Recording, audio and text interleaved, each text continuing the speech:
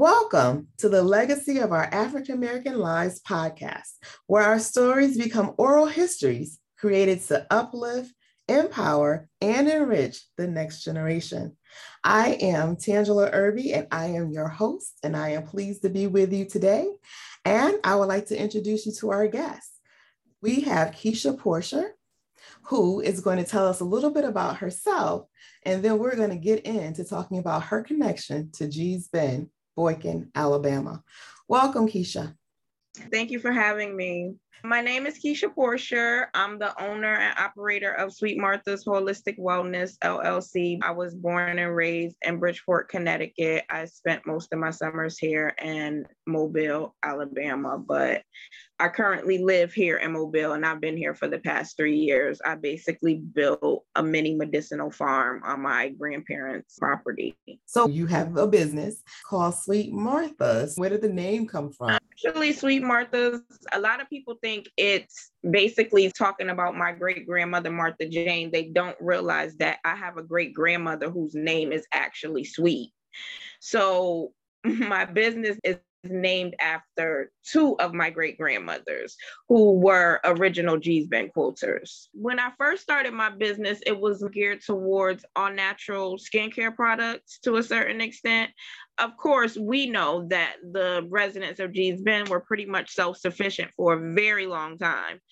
A lot of what I do when it comes to the holistic aspect of my business, the farming aspect of my business, growing my own medicine, my own food, that kind of thing, all of that comes from basically my great-grandmother, Martha Jane. She instilled in all of us to literally be self-sufficient. When we were little and we went down there, we always participated in stuff like that with her. It's all passed down. I always say it's a generational talent. My great-grandmother, Martha Jane, actually lived for a very long time. She lived like 3 months shy of her 105th birthday. So when I was coming up, my great-grandmother still lived in Gee's Bend, and most of my grandmother and her sisters and brothers, most of them lived in Alabama. I only had like maybe, I think, one of my great uncles and two of my great aunts stayed in Gee's Bend. Everybody else, I think they left. Either they passed away before or they left. So my grandmother and most of her sisters lived here in Mobile. So we drove down regularly, like for weekends. It's only 2.5 hours away from here. The thing that I loved about Gee's Bend was the freedom. When we were in Gee's Bend, we were free to literally do pretty much almost anything we wanted to do because it was all family. All of my great-grandparents literally lived in this one little circle. So like my great-grandmother, Martha Jane, lived basically like right off of Martha Jane Pettway Road there in Boykin. They just got addresses or whatever, street names or whatever. But she lives right there. And then my great-grandmother, Sweet, lived on the corner of that street. And then the street right behind that, my grandfather has a store, Roman Pettway.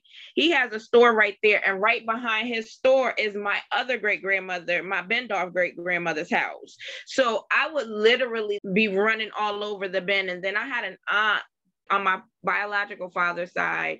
She would come get me anytime she knew I was in the Bend. So it was like we had this freedom there that we really didn't have because I grew up in Bridgeport, Connecticut. So it was like we really weren't able to be free to just roam and run the streets like that.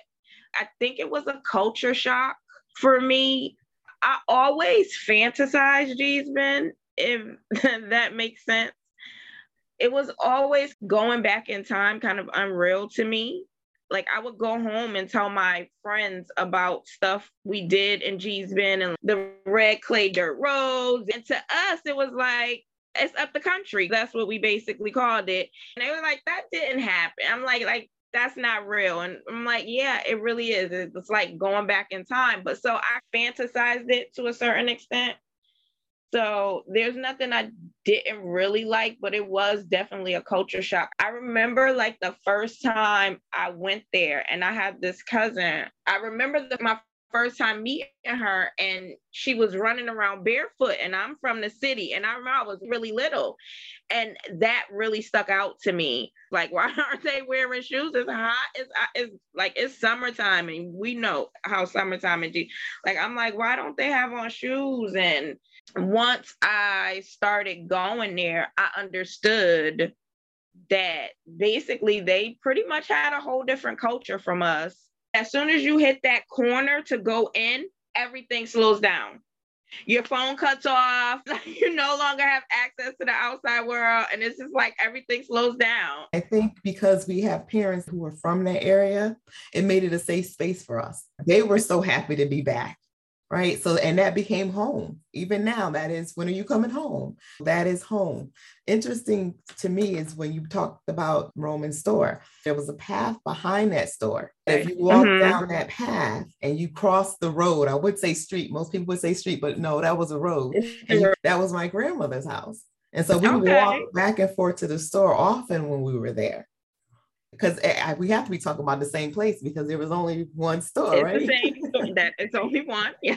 So it's almost like that's a way of confirming when someone says that they're from Gee's Bend. The first question is you start talking about, you ask them something about the store or something about the post office, and you know that they know what they're talking about.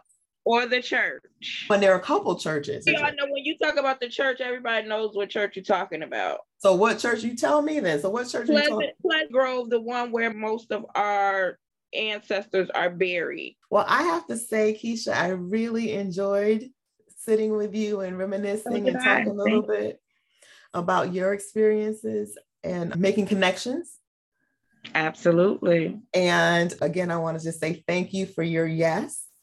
Thank you for having me. I'm grateful. And then for the last thing, I just want to ask you, so when you think about raising children in the next generation, because that's why we're doing this, and so that the next generation can go to whatever, be it Spotify, be it Amazon, wherever they go to listen to podcasts. And they may not be listening today, but they may listen tomorrow.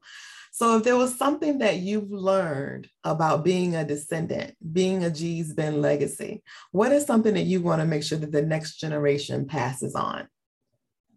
In today's society, in today's day and age, and I think that they deserve recognitions because they were the pioneers of all of this. If it wasn't for those original set of women, we literally would not have the legacy that we have. Always write down the history and just make sure to pass it on. I think that it's a shame that everybody knows the value of our history except for us sometimes. That's sad to me. And I hope and pray that we continue on passing the legacy down generation and generation, because it's absolutely a very valuable legacy to have. And I don't think a lot of people realize that or recognize that. And so that is why we are doing what we're doing right now, so we can make sure that we never forget.